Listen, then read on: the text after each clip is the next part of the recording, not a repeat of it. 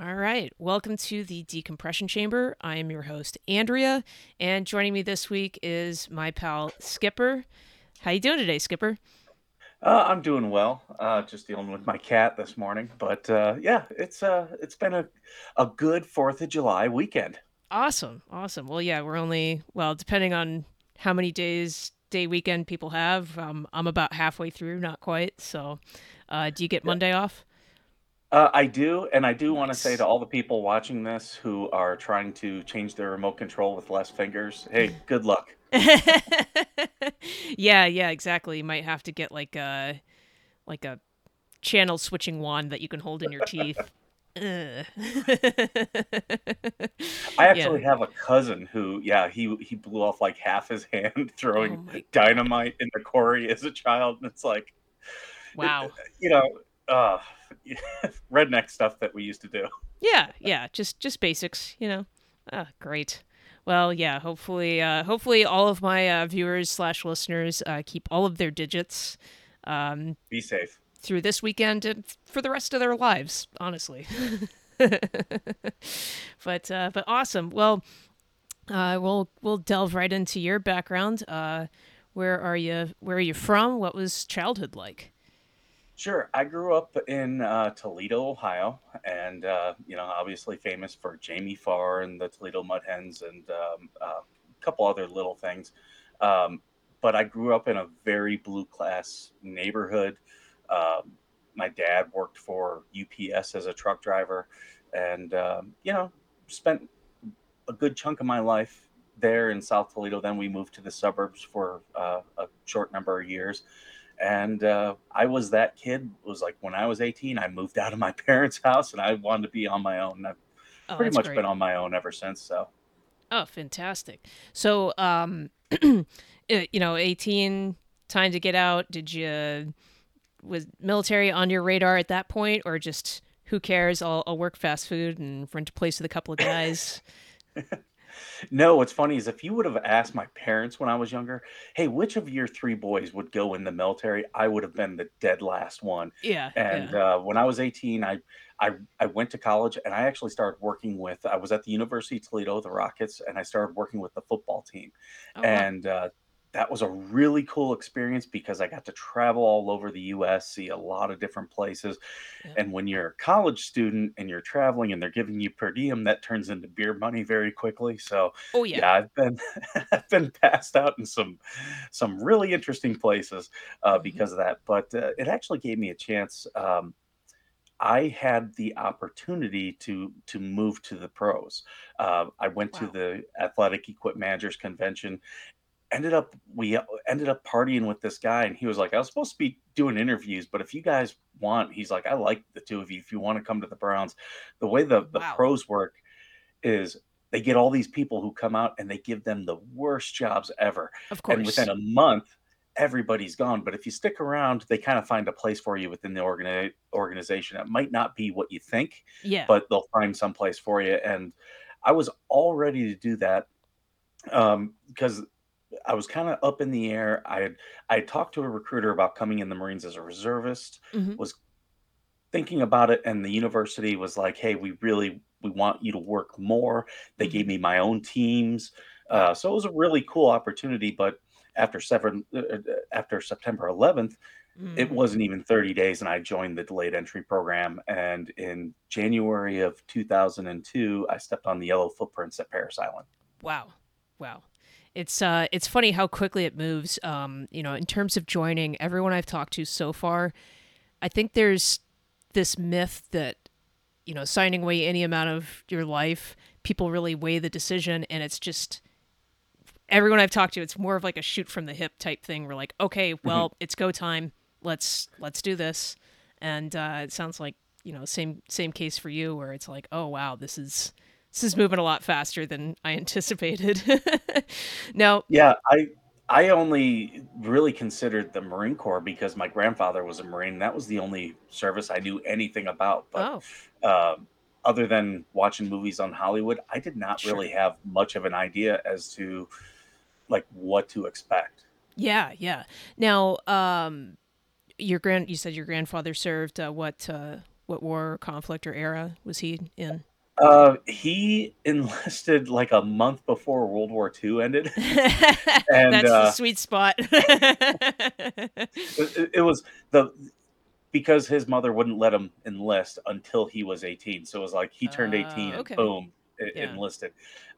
So he was sent to Paris Island. They find out that the war is over, and he ended up at Lejeune Hmm. and ended. He was the general's driver, and Wow. next thing you know, Korea kicks off. So now he's driving the general all around in Korea, and he had some cool stories. He was, Yeah. excuse me, he was in Las Vegas when they did tests of the atom bomb. So Whoa. yeah, he had some pretty cool stories. I wish he would have lived till I enlisted, Hmm. because I would have asked him way more in depth. But Oh yeah. he died a couple years before, so. Ah, jeez. Well, and how long was he a Marine or active rather? He did standard 4 years and then became a police officer, and yeah, had done that for a full career and Yeah. Yeah. raised a Uh, family. that's amazing. And really with you're a Marine, I was Navy, but a big thing that they harp on with boot camp is history, tradition, Yeah, and it goes beyond just the Corps itself. I mean, like you have personal experience where your grandfather was a Marine, and that feeds into that esprit de corps as well. Wow. So okay, so you get to Paris Island in January of 2022 or 2002. Now, so just over 20 and a half years ago now.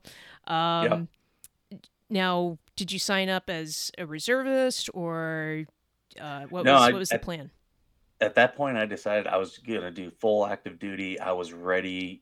We knew we were going to war, Yeah. and I was ready to put myself in the line of fire so that someone else didn't have to. Yeah. Um, it actually took me several years before I finally got deployed. Uh, Interesting. I The job I got was administration. They Hmm. sent me up to Quantico. I worked for the IG, which was great training. Sure. Learned a lot more history of the Marine Corps and learned a lot about how the military operates, Hmm. kind of behind the scenes that you don't see. Sure. And so that was really interesting, a lot of law stuff. Hmm. And I kept requesting to go to Iraq and kept getting denied. So finally I said, you know what? I'm already a junior in college. I'm just gonna apply for this program to finish my college, get commissioned, Smart. because as an officer, it's easier to go. So Okay. that's what I did. I went to OCS because had not graduated. I was not commissioned out of OCS. They actually sent me back to Eastern Michigan University to finish my degree, Wow, and that is an interesting order of operations there. Wow. it did get me a meritorious promotion to sergeant, though. So I All went from right. corporal to sergeant. Um, Great.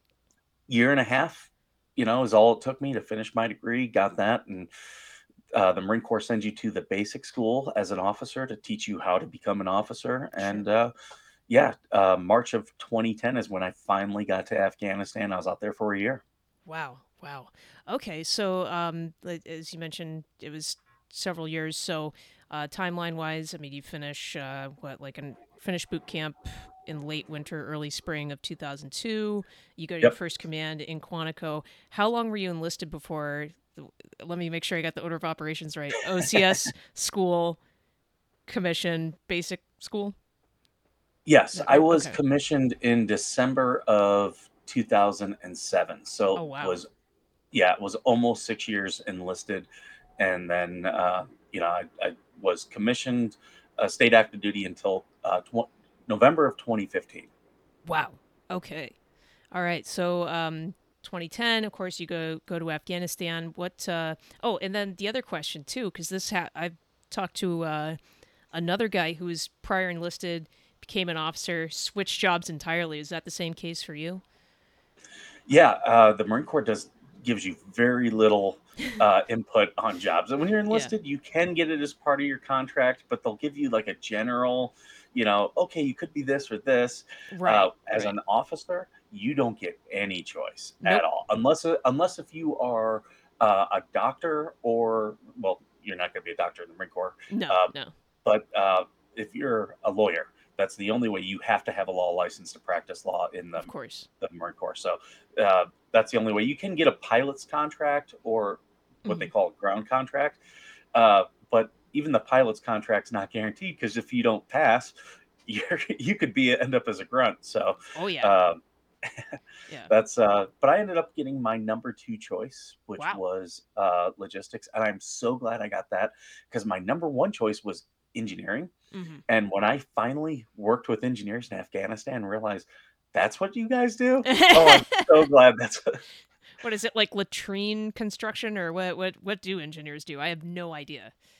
I've worked construction, so I can kind of speak from the civilian side. You're kind of you're not the foreman. I thought you'd be like the foreman on construction projects and Sure. bridge building and all that.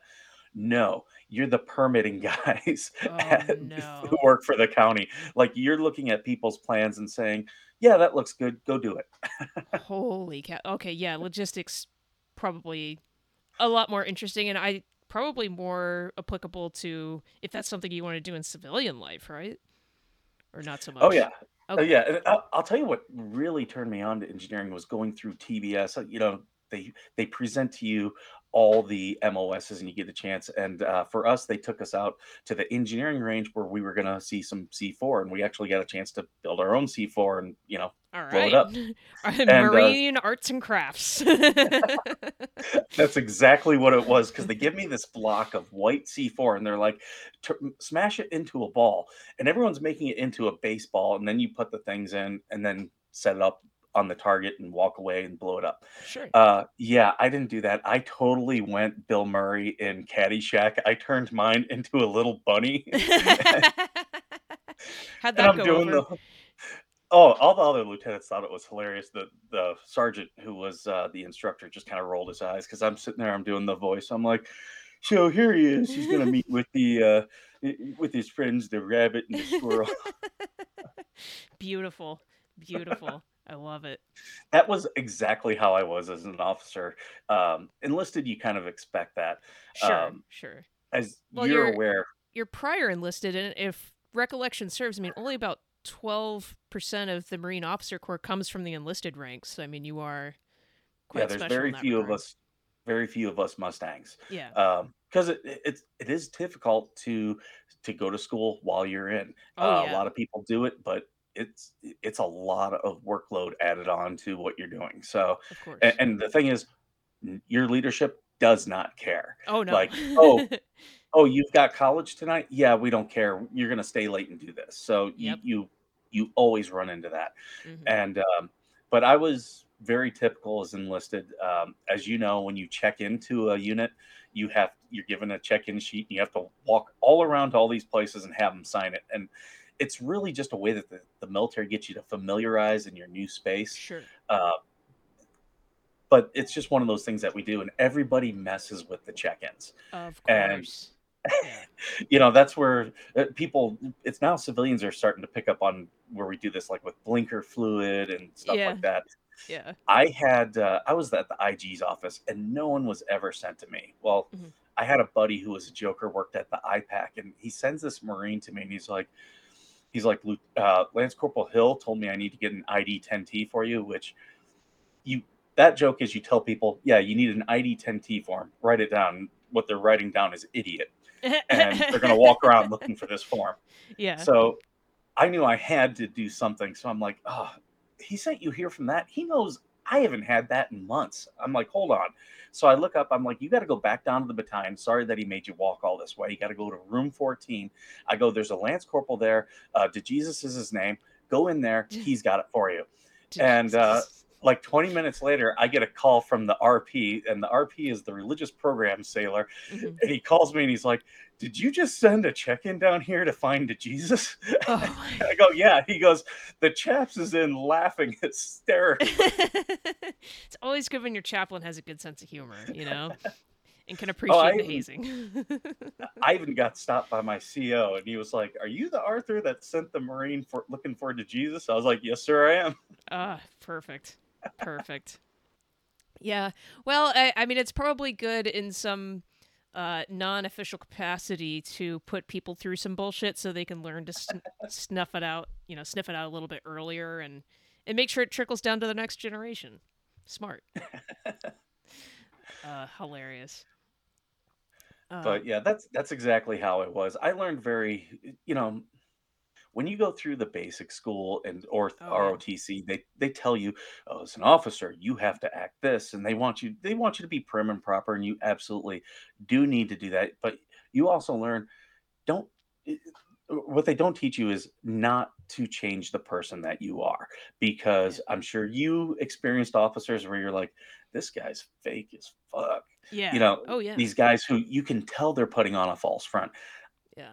I was never that type. I was like, "Look, I'm not perfect, but you're gonna see all my dents and dings, Yeah. and Yeah. we'll just move forward from there." And, Absolutely. I think it served me well. Hmm. I had a lot of fun, and you know, it it was a great experience, great life experience. That's awesome. Well, and yeah, there's standards and there's certain wickets you have to hit, but like anything else, there's more than one way to skin a cat. There's always going to be a Mhm, different development of style, and certainly who you are as a person is going to dictate that. Um, all right, so going back a little bit, Afghanistan 2010, but then mhm. you stay in till 2015. What were the next 5 years like, and what was the deciding factor for you getting out? Well, Afghanistan was great. That's the Hmm. first thing I like people to know. Like, it is really it's so de-stressful when you go someplace and you just have to do your job, because Yeah. an officer or a leader, you're constantly learning, or you're constantly wondering, okay, are my guys going to get a DUI or beat the crap out of their wives this week? And you're dealing with all this drama. When Hmm. you get to a combat situation, you wake up at 7 in the morning, you start doing your job, you're doing it till 10 at night. Yep. On a standard day. A Hmm. longer day, you're doing it all night long. Oh sure. Um, but that makes things so easy, because you know what the day's going to be. uh, you're focused on it. Yeah, there's stupid stuff that happens, and you're like, you know, oh, f this, f that. Yeah. But it's shared misery, and everybody really bonds. So that's one thing. It's a very positive experience, I thought, because of that situation. Hmm. Um, it's not for everybody. I had to Yeah. redeploy people who, you know, for whatever reason, just could not keep their shit together. Yeah. So, Yeah. but for those that can, you become very tight. I still talk to Marines I was deployed with today. Oh wow. Um, from there, I because I was a lieutenant in Afghanistan, Hmm. and when I left there, I became a company grade, and that's where I had my own company. That's where Hmm. I became the battalion S4, and now I'm the one making all the decisions, and it's incredibly frustrating as an officer. Uh, Oh, I'm sure. it's good. It's good to have. It's good to have the decision making ability, and that's what everyone wants. They want to be in command, Hmm. but it's a lot of weight on your shoulders. I Oh, for I sure. actually lost a Marine in a training accident, Oh and man. and we'll get into this, but I had a spouse who was very much a dependa. Uh, Wow. Yeah. she tried to wear my rank on her shoulders, and Oh just boy. was one who, oh, I know how the military works, but really had no clue. Of I course. remember I had a company. I we had sent a platoon out to the field to do some training. I come home. I'm literally taking off my boots after walking in the door, and I get a call. And hey, sir, there's a training accident. Give you a warning. We lost a Marine, Oh at least one. man.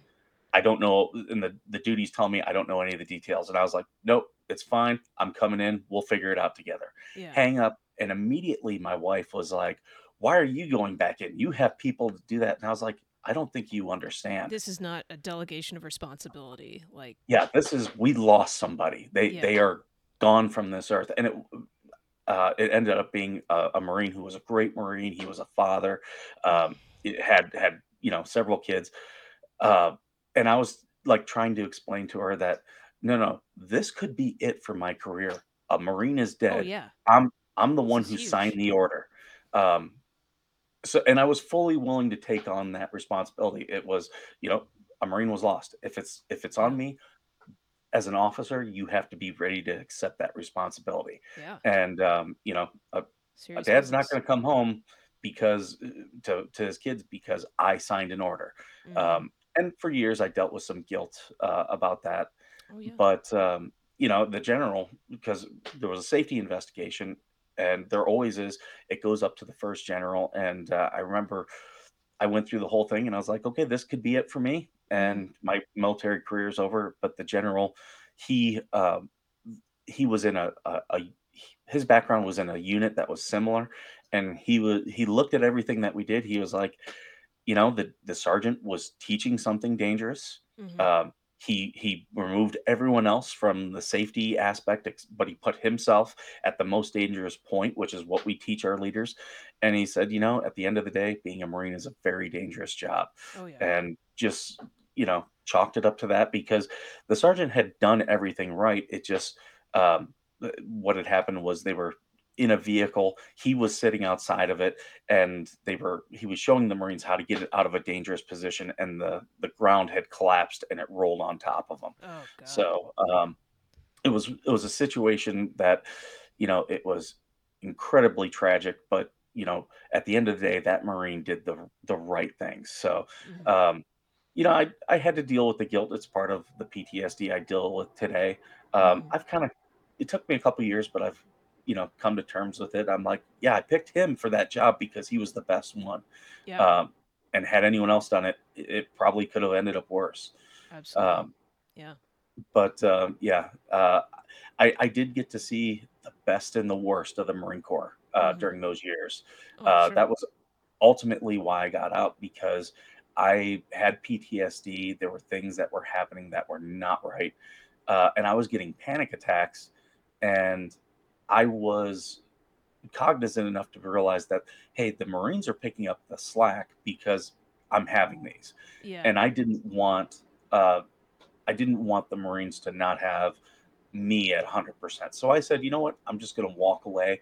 I walked away. I came back as a reservist for a couple years just to see what that was like. It was Mm-hmm. another good experience. Oh, cool. And yeah,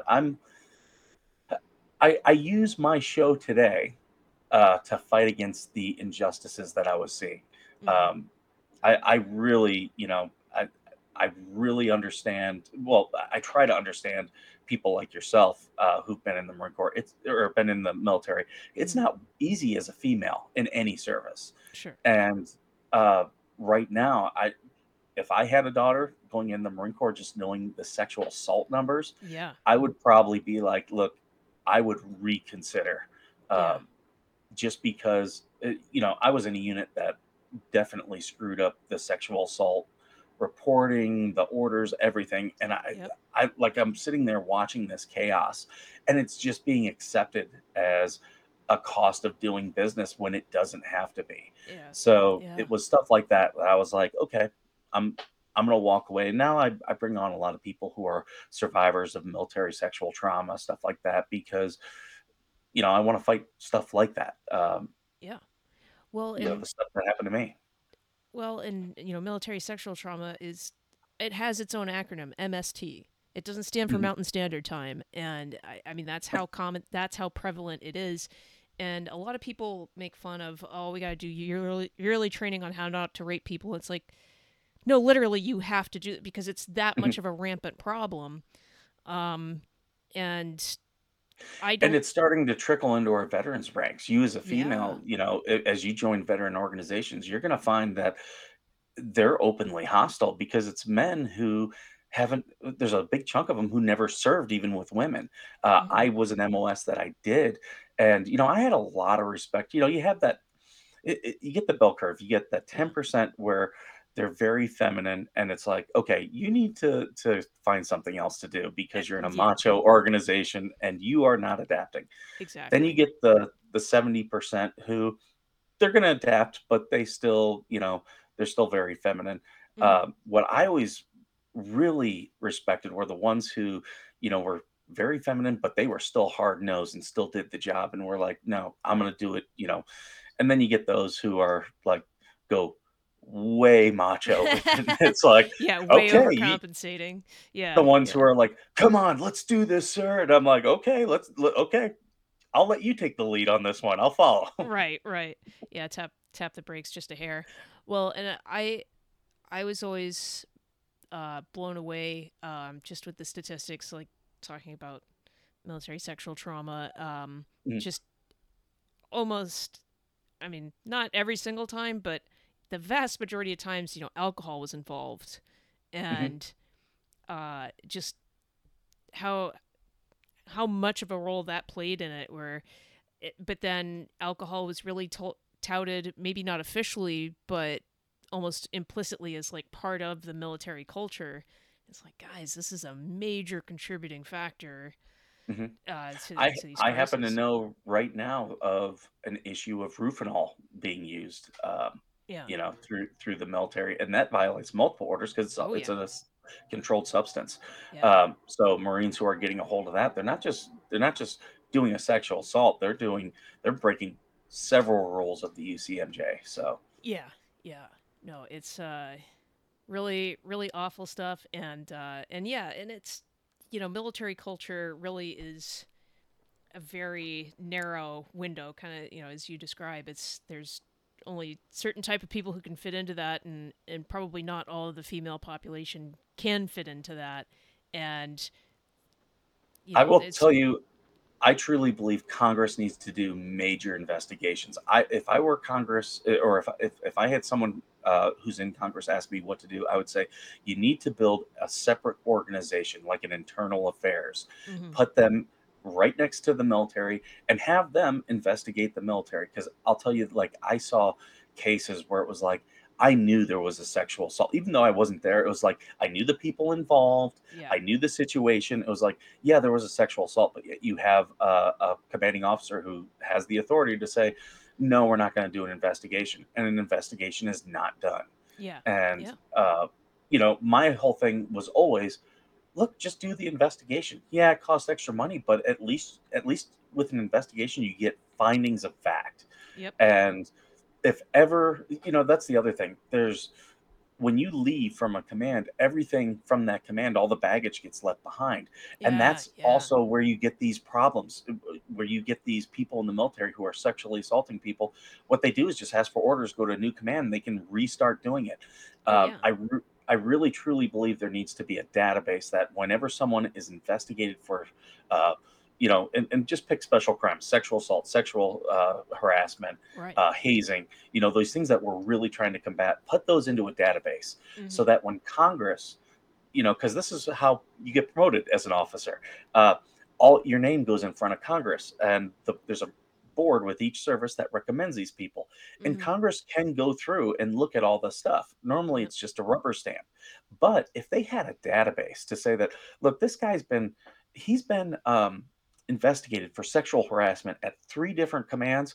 He's probably a guy that we don't want to put in command. It's probably a guy that we don't want to put in any type of really leadership position. well, yeah, Um, but yet they keep putting them in these command roles, and what you have is now POSs who have now gone, from being just your general POS to now they're in charge and they're protecting others, and that's how you get situations yeah, like Fort Hood or the base that I'm near, which hmm has a lot of problems.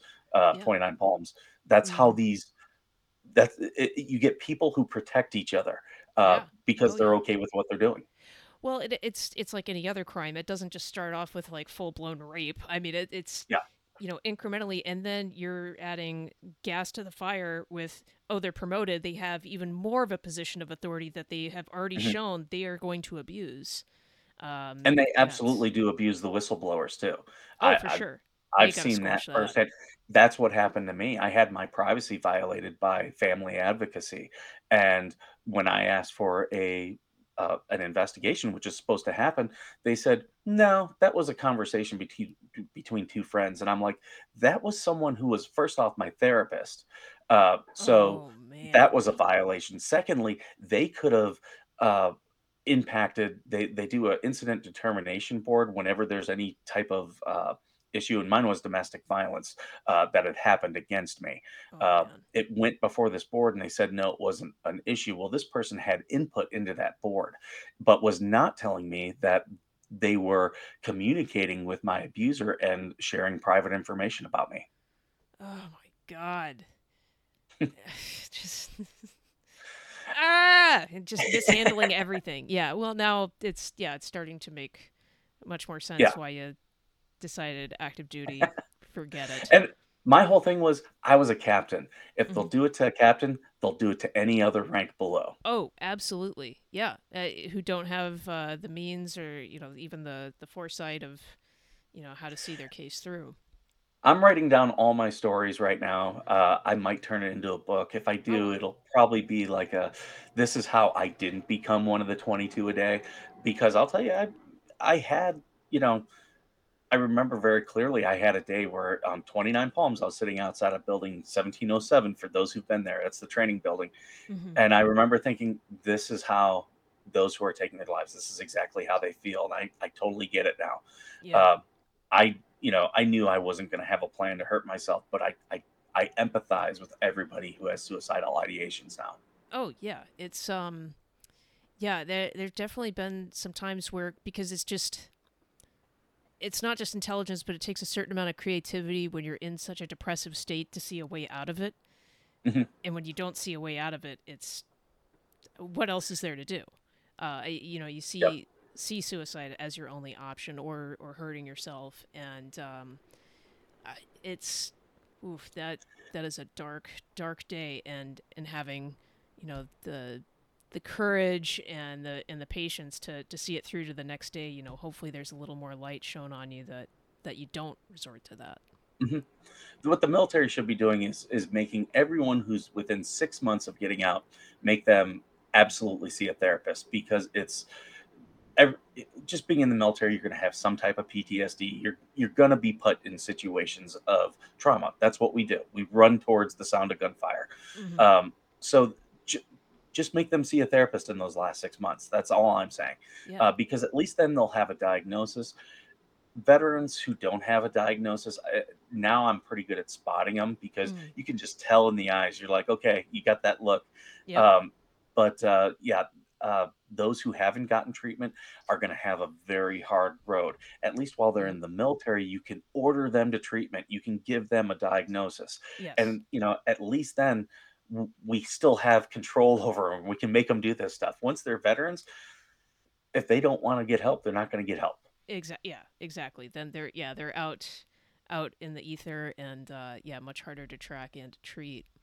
Um, Now, for you, when you transitioned from active duty, did you go directly to reserves, and what was the civilian side of your life? Did you have a plan? Oh, no, I got out and I ran. Nothing wrong That's with I that. a big reason of me getting out is I didn't wanna hate the Marine Corps. I hated the people Interesting. who were my leaders because they sucked. I mean, I even had my XO was harassing me 2 weeks after I was out. Uh, yeah, and I was like, "Dude, I'm out." Just, Yeah, this is like, counterproductive. yeah, I don't get what the hell you're doing. Um, and of course, I did end up reporting that, and the Marine Corps investigated itself and said, "Hey, we didn't do anything wrong." Of Uh, course, yeah. but yeah, it was. I, I was. I felt I was done. I went and that's where I started getting into construction, and because I used a lot of my safety experience from the Oh military yeah, to get that job, smart. and yeah, it set me up very well for later on stuff. But I've done several jobs since I've been out Mm, of some really fun stuff using my military experience. great. Um, but I did one job where I was working with, like, nothing but other veterans or reservists. Yeah, So even though we were all different services, like, I could say a word, everybody knew exactly what I meant, and it yeah. was like we were a strong team, and I was Oh, that's like, "You know great. what? I miss this," and that's what got me to go back to the reserves. Okay, okay. Yeah. And so getting into the reserves, I mean, were you able to stay in logistics, or I imagine Uh, keep your rank, or how did that work? yeah, kind of. I still worked out of the S4, and the S4 is the staff 4, Hmm. and 4 stands for logistics, but I actually worked as the suppo, and I was Oh, really excited to do that because when I became an officer, everyone talked bad about supply. They're like, "Don't be a supply officer. You're going to get fired," and all this stuff. yeah, Well, after I became an S4 and I'm working with these suppos, I'm like, they actually have kind of a nice job, yeah, and I for learned sure. from yeah, I learned from other people. They were like, "No, if you know what you're doing, supply is one of the greatest jobs." So I jumped at the chance to do it, and yeah, I like there's all these myths in the military, and you find these supply guys who are like, "No, you can't have stuff." I was the opposite. I was like, "Oh, do you want that? You want to take this with you?" And my Marines were like, "Sir, you're giving away all this gear." I'm like, "It's we're not giving away. We're making them be accountable for it. So next month you don't have to count it." And they were like, "Oh, so less work for us." Okay, yeah, let's do it. Yeah, that's And when that's when you brilliant. have grunts and you're telling them, "Here, take this stuff," they're like, "Are you serious right now? I'm not gonna get in like, they're looking around like, "I'm not gonna Yeah, am get I in on any type candid of trouble." camera? Like, is that a new rate? Your new MOS? Yeah. "Oh, if you Oh, break it, we'll buy a new one, it's good." wow. Gotta love it. Yeah. Sure, that was a nice change of pace for them. All right. And then But yeah, you good were time. reserves for 3 years, you said, or how long? I did 2 years, 2 Okay. years of drilling reservist, just because I wanted to see it. I had worked with reserves. I heard all these nightmare stories, but Yeah. in Afghanistan, I had as our security forces, we had a unit that was an active duty unit, and they were horrible. Like, Oh, these guys, really? wanting to get them to do just the littlest amount of paperwork was like pulling teeth. Ah, Um, yeah. and so when they left, this reserve unit came in, and at first they really pissed me off because they kept asking for 60 millimeter mortars, which are your normal company mortars. Hmm. And I was like, yeah, the Marine Corps has not authorized these things for in country. They specifically said no, Hmm. but you guys have HIMARS available, which is a much larger missile, Hmm. and it's GPS guided, so it's much more accurate. And you don't have to wake up a general to use it to because to shoot mortars, you need approval from a general. Oh, I was interesting. like, to get approval from this, it's a major. You're picking up the phone and calling a major. Yeah. Uh, and they were like, "Well, we just want to do the right thing." And I was like, "Okay, I got that. You just want to go through the motions." And they go, "Yeah, once we have our denial letter, we're going to move on." And I was like, "Okay." And from then on, I worked really well with them. They were from Yeah. Ohio, where I was from. Oh, cool. Um, so, like, even though we started off rocky, I ended up really enjoying working with them. Well, yeah, if you don't agree on how to approach something, if you can understand at least where they're coming from, then it's like, oh, okay, well then I understand and kind of how we can work together now, and we've got a game plan. So, oh, that's great. I remember I had to do a resupply to them, and I hadn't gotten many chances to go outside the wire, so I volunteered to be on this convoy. And my roommate was a second lieutenant, and he was purposefully made the convoy commander by our XO because he was this grunt, and he's going to teach this lieutenant what to do. Which is what you're supposed to. You Sure. give him the experience. So I become the assistant convoy commander, and he writes up his plan. I look it over, and it's all good. And we were giving the brief, and it was a solid brief. And the Hmm. XO had nothing to really complain about it at the end, other than, well, your bump plan needs some work. And it was just bump plan is okay if we hit an IED and now the vehicle's trashed, where are we going to move everyone else type of thing. Right. And he just was like, oh, they're going to go into this vehicle, and the XO was like, well, what if that vehicle's down? You gotta think these things out. So he's giving him an ass chewing, and not a bad one, but he's just trying to get his point across. And finally he looks over at me and goes, well, what do you have to say, Lieutenant? Now we're only going about 15 clicks, not Hmm. far at all. And I stand up and I go, "We're going to the patrol base, sir. It's like driving to Wisconsin. We zip in, we zip out." And I swear to God, he lost it because I was right. We're doing a normal thing, Yeah. but it was just that using the line from Stripes because I knew that was one of his favorite movies. And I mean, he Talking was his language. Yep, he's laughing hysterically, and I learned very quickly in the military, you make people laugh, you're not gonna get in trouble too often. And That's then true. we go to get on the convoy the next day, and for people who don't know, you drive outside the base, and then you go condition 1, Hmm. which is round in chamber, Hmm. and a good officer goes vehicle to vehicle and inspects everyone doing it. So then everybody's ready. Yeah. So I'm in a vehicle towards the back, and I've got a turret gunner, and I'm like, "Hey, get out of the turret. I'm up there." And he's like, "Sir, this is where I'm like, "I don't care. I'm ordering you. You won't get in trouble. I will." Yeah. So he gets down, and I get up there, and I take my helmet and I dip it down. So I'm the XO and the convoy commander are walking. They're inspecting everybody, but they don't immediately know it's me, and they get to me, and I'm on the 50 cal, and I rack it back, and I go, "Sir, I say we do the village, the whole fucking village, man." And the XO's like, "Oh my god!" Opens the door, tells the lance corporal, "Get the lieutenant out of the uh, gunner's nest, and do not let him up there." Well, it got their attention, so It did. that's always. It was a platoon, right? Actually, that was technically a battalion. It was a battalion, but we Oh no, I on mean like paper the we. movie line. Oh yeah, yeah, yeah, Yeah, yeah. okay. Wasn't sure if recollection served or not, but that's great. Yeah. I can tell you quotes from movies. I'm very much like we're both a fan of Anthony. I'm Oh like him yeah, in that sense. yeah, yeah. I never realized how much I quoted movies. You know, and and and that's the thing. Like in listening to him, I've watched a lot of the same movies, or he'll reference one. I'm like, I should really see that. And then I'll turn around and reference these same movies to people who were born in the '90s, and they're, what are you talking They're about? like, yeah, It's like, that's huh? right. Yeah, Or or they'll laugh, and I'll be like my nephew laughed at Rick and Morty. It was a joke that was clearly about an '80s show, and I looked at him and I was like, "You don't even understand that joke, do you?" He's like, "No, I get it." I'm like, "Okay, what show?" And he's like, "Show." I'm yeah, like, "Yeah, you don't understand the joke." yeah. No, no, you don't understand its historical roots. Yeah.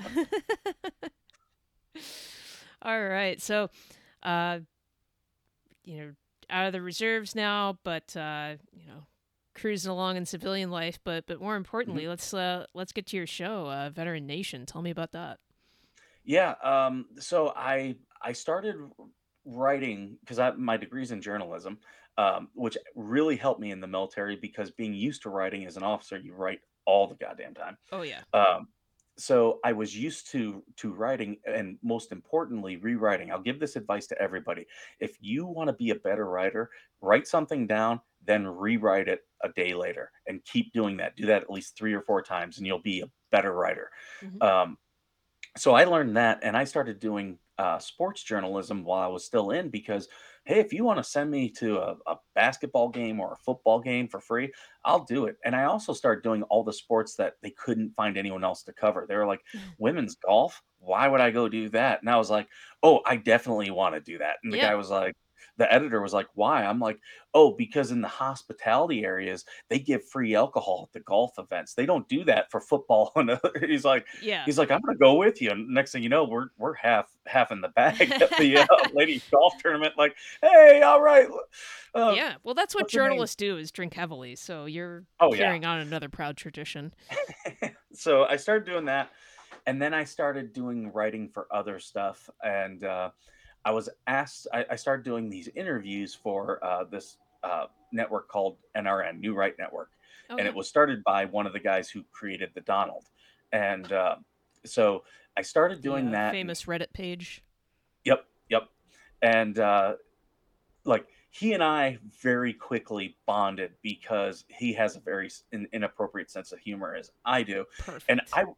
I was writing all these stories and I was doing fact based, but I was writing jokes in them too, Of and course. Got to keep it he was like, interesting. I caught that joke. I was like, I wondered if anyone would, Yeah. and I was doing stuff like that, and he was having me do live interviews with people, and then it turned into he was like, "We want you to do a military show," and I was like, "Well, what are you talking?" And it was very much a vet bro show that they were pitching me, Hmm. and I was like, "You got to know, I'm not like I was in the Marine Corps, I was Hmm. in the most macho place ever, Yeah. machismo, like." I'm turned off to it. Like, Right. oh, I don't care what kind of car you got. I don't care what kind of guns you have. You're not impressing me one bit. Yeah. Um, Yeah. so like I'm not really a machismo guy. Yeah. Uh, and that's what all this stuff was. And I was like, yeah, I just don't want to do that. And Right. they're like, okay, well, they they kind of came back to me and they're like, well, what show would you want to do? And I go, look, vets need a lot of help, especially with transition and finding out where Yeah. the places are to help. I said, let me do that. I go, let me make it funny as well, wherever I can make it funny. And they were like, yeah, absolutely. And we're still like, we're talking of doing some things like Mhm. like at first they were very like they've seen my sense of humor on Twitter, which I've gone through like 8 accounts and they're like, "We can't do that." And I'm like, "No, I wouldn't do that. That's for me. Yeah. That I'm making myself laugh there." Yeah, you have to amuse Um, yourself. Yeah. Can't always play but to an audience. there is some things I wanna do. In fact, speaking of Opie and Anthony, I if they'll let me, I wanna steal the, homeless shopping spree, and I don't wanna do that. I wanna do veteran homeless shopping spree. I like Literally it. take homeless veterans and be like because I know they'll be like, "Well, I wanna go to a sporting goods store and buy guns," like Yeah, stuff yeah, like exactly. Just things that aren't practical to the normal person's mindset. Yeah, yeah. yeah. That'd be awesome. And like I kind of want to do this Alex Stein thing where I take homeless veterans through like because I'm in California and I'm not too far from LA, but want to take them through like Beverly Hills and be like, oh hey, will you sign this position? Like have one of my buddies like look like he's homeless, be like, will you sign this petition so that homeless Joe here can move? Like, I just try to get some of that shock value type of stuff. Oh, of course. Um, Yeah. Yeah. so that's what I'm trying to make happen. It's a lot of coordination. I never realized Oh, doing a yeah. show how much work it is Yeah. when it's not on camera. I can run my suck, as you can tell, all day long. That's the Yeah. easy part. Yeah, yeah. But yeah, in terms of, behind the scenes stuff and the planning that goes into it, yeah, there's a big difference. I see. I mean, I never worked for Compound. I still don't work for Compound, but kind of knowing what goes behind the scenes there versus like a gas is like two different worlds in terms of prior planning. Um, Compound I have a lot of respect for, but hey, it's fly I by the seat of their pants, and I'm impressed with what they can do with that. Um, Gas is they plan and really really work stuff out, and it's just interesting to see the difference. But yeah, I know what you're talking about. what I'll tell you what I need to start doing is start dipping my toe more into controversial stuff because my show's been very vanilla. Hmm. I always remind myself it's there to help people, but I do need to start doing like bring on people who are gonna push the bounds a little bit because that's what people enjoy. And we've done that a little bit. Looks like I might be having Mindy Robinson come on the show. Oh wow. We've been talking with her people. So, she's a firebrand. I like people like her Yeah. who have a unique opinion. Even if I don't agree with it, I want the discussion. So that's what I'm Sure. trying to do a little bit more of. Yeah. Well, and controversial. It's okay. Controversial. How? I mean, ostensibly, your audience is open to new ideas. Here's someone out. If they like it, great. If they don't, well, wait till the next episode. You'll have something else on, another view to present that they can work over. And honestly, I don't think that you're a functioning adult if you're not challenging your worldview and changing your views. As new evidence comes Right. along. So I think it's a really important thing to be doing. I normally like the older I get, the more libertarian I get on stuff. And I Right? get Funny how people that who works. yeah, I get people. I very much approach things like a veteran would.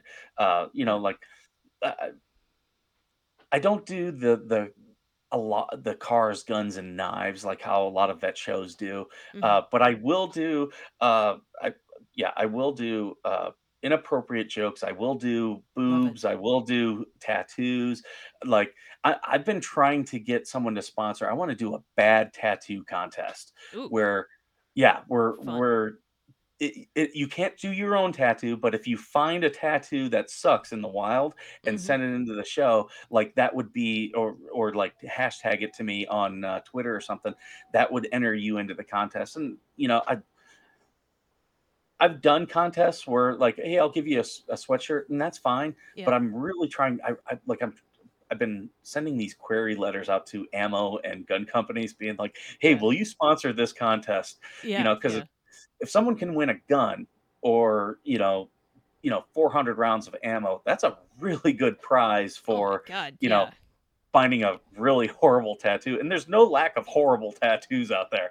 There Uh, are not. I will do an Somebody exception sends each. in an arm tattoo on an older person's forearm. I will say this: I will have a no Eastside Dave rule. He's got too Okay. many bad Yeah, tattoos. he would just win in a landslide. Just take first, second, and third place. But like, think of all the people in the military that would come in bragging about their tattoo, and it's like, you really put that on your body for the rest of your life. Yeah, it's like, there are certain things in life where you shouldn't try to cut corners or cut costs. And tattoos they're up there. They're up Mhm. there. That's one thing that's okay. Another thing about the military that's wrong with the military. Uh, the military, if you've had multiple sexual harassment or sexual assault investigations, but they never could really prove anything, Yeah, you can become an officer. However, if you have a tattoo that's on your sleeve, you cannot become an officer. Think of insane. how many great people that we've passed over who could have Oh yeah. been in a position where someone who didn't make, you know, that choice to have a tattoo, but made other bad choices, they're getting in, but the other ones are just completely disqualified. How crazy is that? Oh, it's insane. Yeah, it's all the wrong metrics, I and can be a man definitely. wearing a dress in the military now, but I can't have a sleeve tattoo. That is what's so crazy, and I think about this often. So when I came into the military, when I left for boot camp in 2009, Don't Ask, Don't Tell was still in place for like another 2 years before they repealed it, and I probably I would say the right step. I mean, cool, whatever. By the time I got out here, just a couple weeks ago, they had instructions for how to do urinalysis for a transgender person, and it's like the sea change that took place in really just over a decade is mind boggling. I mean, it's Yeah. warp speed, and do I think gays and lesbians, bisexuals should be able to serve? Yeah, sure. Why not? If you can hit the wickets, what's the problem? Should I have to watch someone with a penis give a urine sample? I'm gonna say no. Yeah. Let's Yeah. let's draw a line. So yeah, I mean the changes have just been kind of shocking.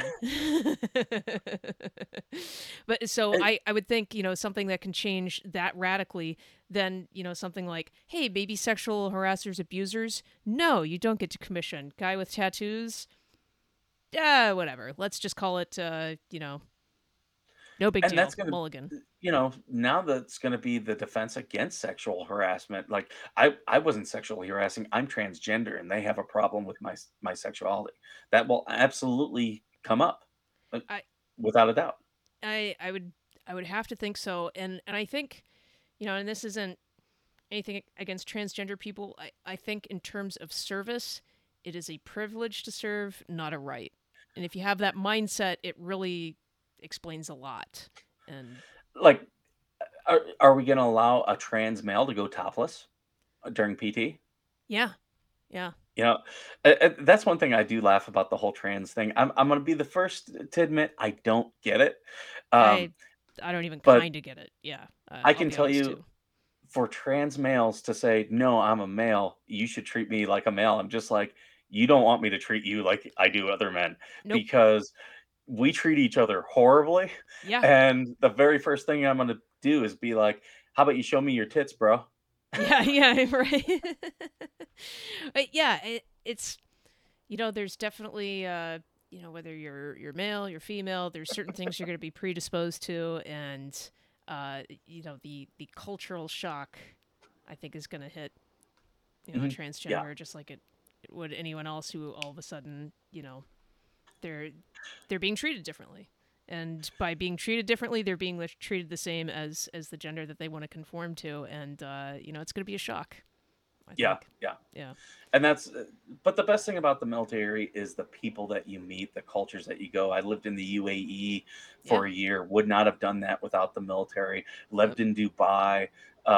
so that was a great experience. But the people, like, I'm still in contact with so many people. In fact, I told you before the show, I've got a friend of mine, Sam Nashag. He's down in Tampa Bay, he's running for Congress, and I will like anyone that I served with, if you say, "Hey, I'm running, would you donate?" I'm probably going to donate to you, Awesome. because I know you as a person, that type of thing. But Yeah. this is a guy. If he says, "Hey, I want you to come out here to Florida and help me with my campaign," I would absolutely do it. He's just that great of a guy. Wow. Um, but you come into contact with so many people like that, Yeah. and I try to support everyone that I've had Marines who've got out and owned businesses and, like, stuff like that, and I'm like, hey, here's $40, send me a T-shirt for your bar, or stuff like that. So I Right.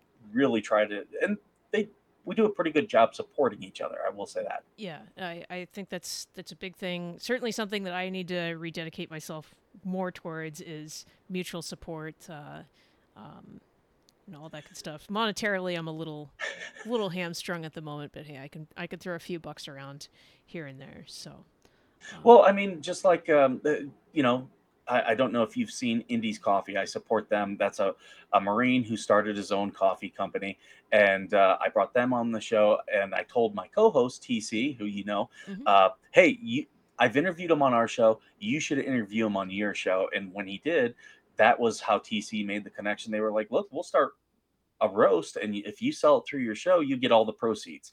Oh, And, fantastic! that's Yeah. how these Which reminds me, connections I are. need to buy coffee from one or both of them. So, thank you for the reminder. I've bought from both now, and it's excellent coffee. Yeah. Um, Oh yeah. but I like supporting, like, especially small business owned by veterans, Oh which yeah. I now have my own.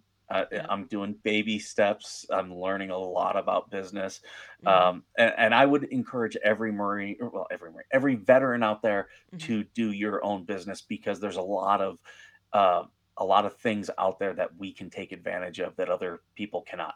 Yeah. Yeah. Absolutely. Yeah. Whether it's like a, you know, some sort of business loan, a small There, business of America, There's veteran business owned loans and businesses. grants, and that's where everyone thinks, but you'd think there'd be more. There's some, Yeah. but you'd think there'd be a lot more. But there's actually things through the government. Like, veteran businesses can get property that the government is selling for 1/10 of its original cost. So if you're Damn. looking to buy a vehicle for your business, and let's say it was a $60,000 Lexus that's now 4 years old, you're paying 6 grand for it. Wow. Wow. Yeah. I need more information on how to game the system, leverage it to my advantage. Wow. Oh, I'm absolutely a sea lawyer when it comes to that. I'm like, "Oh, here's what you need to do." Okay. Well, yeah, I'd have to, Skipper's Sea Lawyer and Services, your new business venture. Do some consulting for us uninitiated. Awesome. Well, I talked about your life, your service, and the different ways that you've given back. Whether it's donating to a campaign of someone you served with, or supporting a coffee venture, and getting the word out through your show, of course, too. Do you have anything else you want to plug, or even words of advice someone thinking about joining? Um, yeah, for joining, do your research, know what you're getting into, at least be in somewhat okay shape. The military will get you into better shape, that's for sure. Mm-hmm. Uh, for stuff that I have, we've got a Facebook group, Veteran Nation on Facebook. My Awesome. show goes out on New Right Network and Right America Media, live streamed on Facebook. I'm trying to, with every episode, I try to live stream it on YouTube. That doesn't always work out the best because Mm-hmm. I'm doing it secondary, but I always put the shows up there. That's where our archive is. So if you look Veteran Nation up on YouTube, Mm-hmm. it's absolutely in there. On True Social, I'm at Veteran Nation. On uh, Twitter, I'm at Vet Nation Show and at Vet Nation Pod and at Vet Nation Host. I run two accounts, and I'm also on Instagram at Vet Nation Show. Awesome. Well, and uh, when this episode comes out on your podcast and on YouTube, I'm going to put all your links below as well, so people And can I'll push it out find as there. well. All right. Awesome. Well, Skipper, thank you so much for being on today, sharing your story, and have to have you on again soon. Oh, anytime you need me.